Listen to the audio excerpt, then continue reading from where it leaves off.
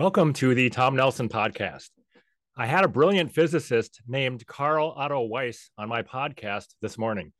He gave an extremely interesting presentation showing that natural cycles, not CO2, are the likely explanation for the warming since 1850. The audio quality wasn't good, so I'm re-recording the podcast where I will do the best I can to reconstruct what Carl said as we look at his slides. So from here on, this is Carl speaking, Carl-Otto Weiss. In this contribution, I want to show that Earth's climate is determined by three principal cycles, and these turn out to be of solar origin. CO2 has only a minor and unimportant role for the Earth's climate. But before, I would like to mention three official claims on which the whole CO2 story rests and which are manifestly wrong. Here they are. The first thing is, if you go to the scientific literature, you find more than 2,500 investigations which have been published, and which show by measurements that the influence of CO2 on Earth's climate is unimportant.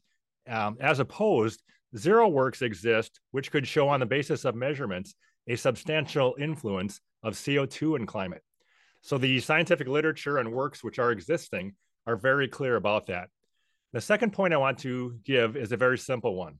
The official propaganda claims that only a small amount of CO2 could be emitted before 2 degrees warming occurs.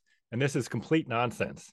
If you think of a reservoir in which inflow and outflow occur, in such a reservoir, equilibrium occurs at which the filling level of the reservoir is determined by the inflow rate.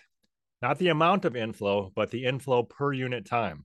This means we can emit CO2 as long as we want at a constant rate, which means at a certain amount per year or something, and the concentration in the atmosphere will not change at all.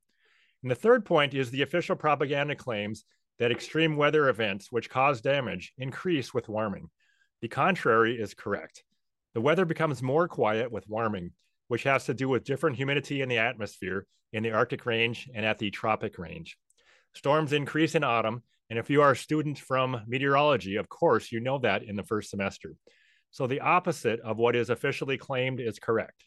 So all the basis of the official claims here are simply wrong. Okay, this is just to show you the work that I'm mentioning here has been correctly published and peer-reviewed and found correct. So this is just to show you that this is serious scientific work. Now, where do we get the Earth's climate from? You see the different colors on this slide. They refer to what are called proxies, which means temperature representations.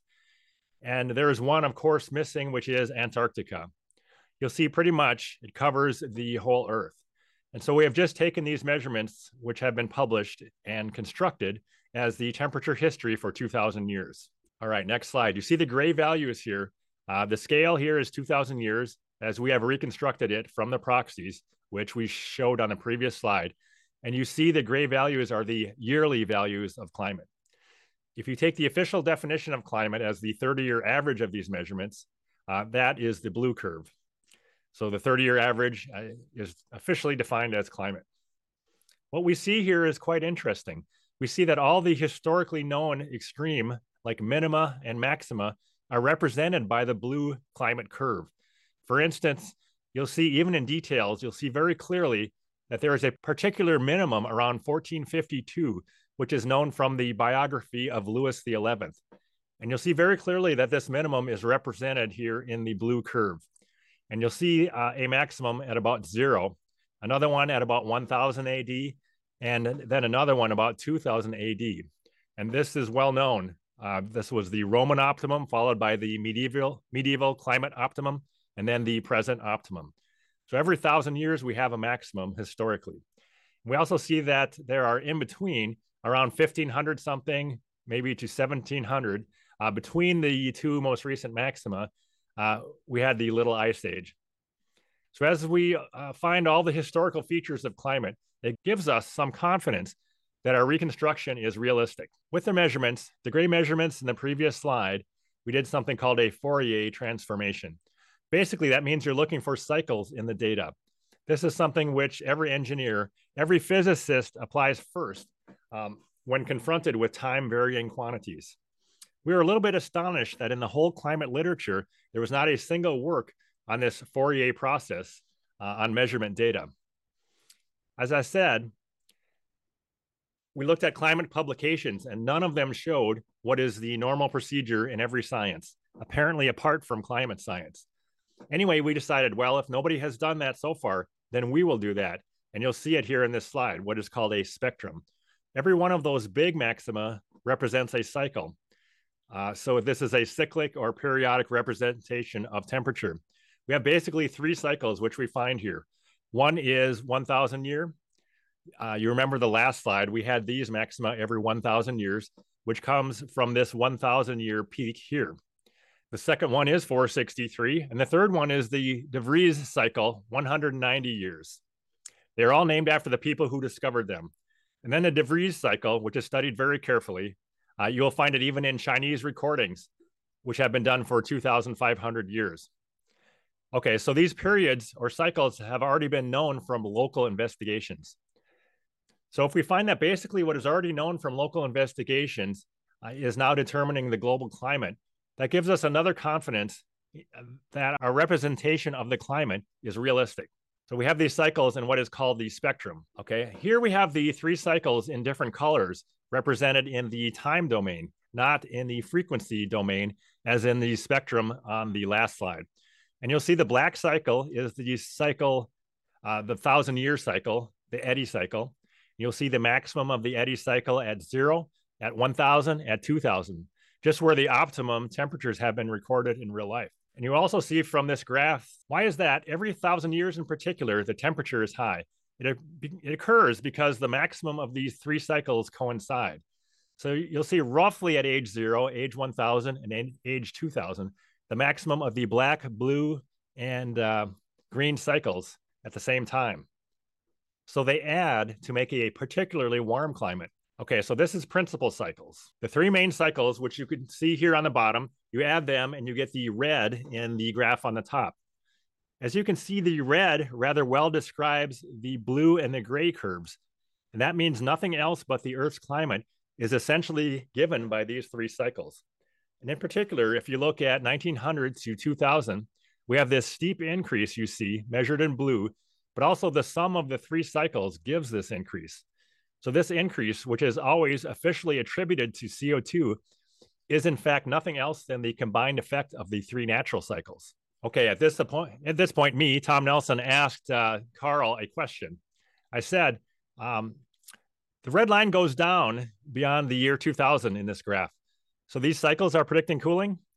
And then we're back to Carl talking again. Carl, yes, it does. With a small CO2 warming for about 0.5 degrees per CO2 doubling, you may see that. You may overinterpret the data, but if you look at the maximum at 0 and at 1,000, it is a little bit smaller than our temperature now. And that could be attributed to the small amount of CO2 warming. So at the moment, we do expect a small contribution from CO2. And I would say the difference between the red curve and the blue curve or the gray curve is consistent with this small CO2 influence. It may be overinterpreting it, but at least it's consistent. So I conclude this warming, which is always attributed as due to humans, is not due to humans, but it is just an effect of the main natural climate cycles. Okay, this is the main result. Now the question is, of course, you know, I'm a physicist, and I'd like to know what it means for something to occur. So what is the reason that we have these 3 cycles? If you look at this next slide, you see 3 big maximum. Given is the period of years of the maximum. So you have 207, 499, and roughly 1,000. So if we consider that our measurements are not infinitely precise, you would say this is exactly what you would expect. The solar activity, which is pictured here, has just these 3 cycles as the main cycles. Now, I should mention this data comes from measurements of solar activity measured by the abundance of carbon-14 and beryllium-10. This data is for 8,000 years. Likely the 3 main climate cycles on Earth are nothing more than solar activity cycles, and the mechanism why the solar activity influences the Earth's temperature is well understood. The solar activity, which means solar wind, hinders cloud formation. And that means if we have strong solar activity, we have little clouds and it gets warmer, and vice versa. Of course, if we have rather small solar activity, it'll get colder. Maybe even a speculative continuation of the argument is, where do these solar cycles come from? 2 years ago, there was the first time it was shown that the tides of the planets, in particular Jupiter and Saturn, are influencing the solar magnetic field, and the solar activity and the effect of the gravitation of these planets is, of course, very small. And so people didn't really think that could be the reason for these solar activity changes. But in this work 2 years ago, it was shown that what causes the small gravitational inputs to change the solar magnetic field, it is what is called a Rayleigh-Taylor instability. I'm a little bit familiar with that because in my PhD thesis, which was on plasma physics, I was fighting with this instability.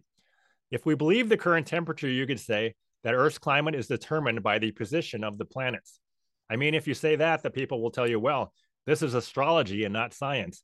Let's say so. The evidence points to the idea that planets really determine solar activity, and the solar activity determines the cloud cover, and the cloud cover determines the Earth's temperature. So in the end, the planets determine our climate. I say this because people would in general be a little bit skeptical about this, but I think it's a very appealing idea. And it is on the side. It doesn't really matter. The question is not really important. The main point is that the cycles are determining the temperature and not CO2. And if we attribute this now to solar activity and to planets, this is just a pretty feature, which appeals to me as a scientist, as a physicist, and everyone can decide if you like the ideas.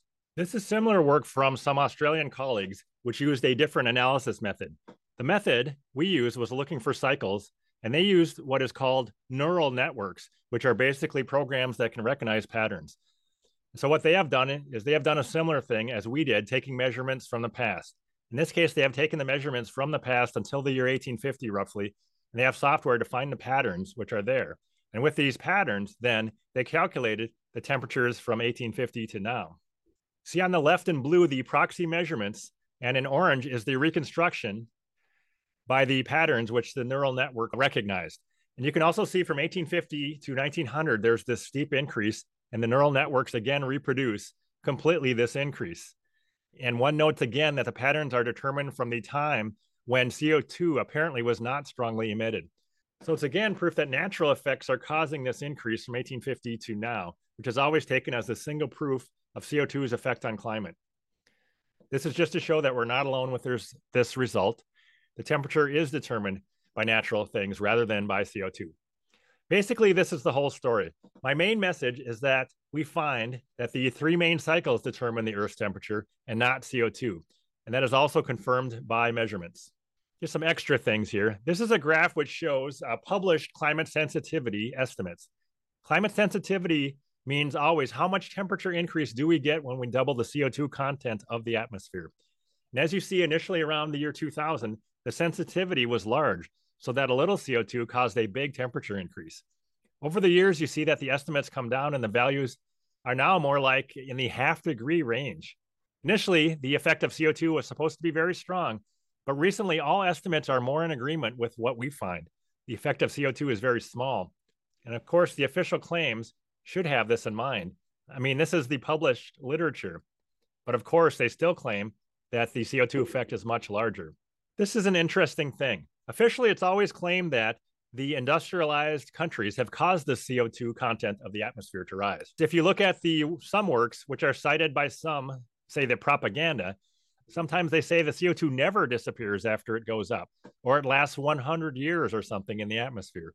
This is the reason why countries say, well, the industrialized countries are the ones who cause this trouble, therefore they have to pay.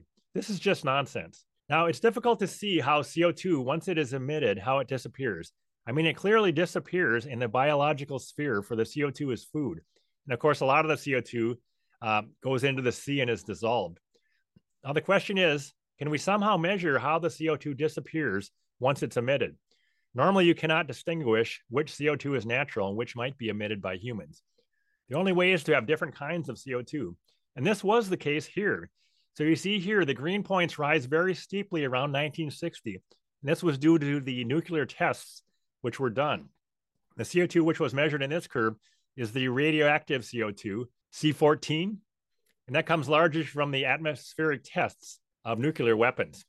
Now, as you see, as soon as the tests stopped, the CO2, this type of CO2 goes down. Let's say a half time of about 6 years. and it's not infinity, and it's not 100 years.